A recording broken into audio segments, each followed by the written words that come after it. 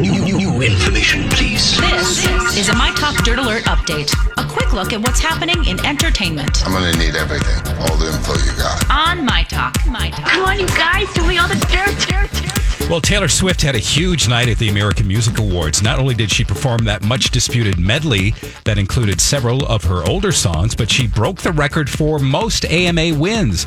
Taylor won 6 awards, including Artist of the Decade, to break the record for most AMA wins ever with 29. Michael Jackson was the previous record holder. But what's perhaps most notable about Taylor's night is that she didn't talk any trash about Scooter Braun or Big Machine Records, and she gave 3 acceptance speeches, so she had 3 opportunities to unload on those guys. But during her 3rd speech for Artist of the Year, she did allude to having a tough year. She said, "The last year of my life has had some of the most amazing times and also some of the just hardest things I've gone through in my life." As far as the award counts go, nobody came close to Taylor. BTS and Khalid got 3 apiece, and country acts Carrie Underwood and Dana Shea had 2 apiece. Billie Eilish also won a pair in her rookie year from the American Music Awards, Favorite New Artist and Favorite Alternative Rock Artist.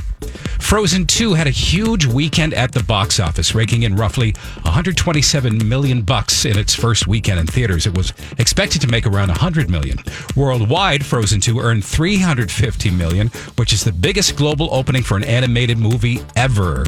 Here in the U.S., it was the 3rd best debut all time for an animated movie, including, behind, number 3 behind Incredibles 2 and Finding Dory.